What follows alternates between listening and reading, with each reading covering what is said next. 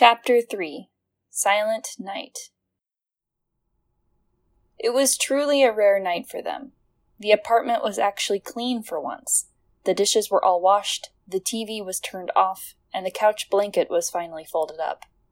After so long, their bedsheets were put to full use. They warmed each other up beneath it while the winter wind blew outside. Work did not take them from each other tonight. They held each other in a relaxed embrace, their breaths flowing over each other. She laid her head against his chest. He rested his chin in her hair. Night was quiet, and they were content.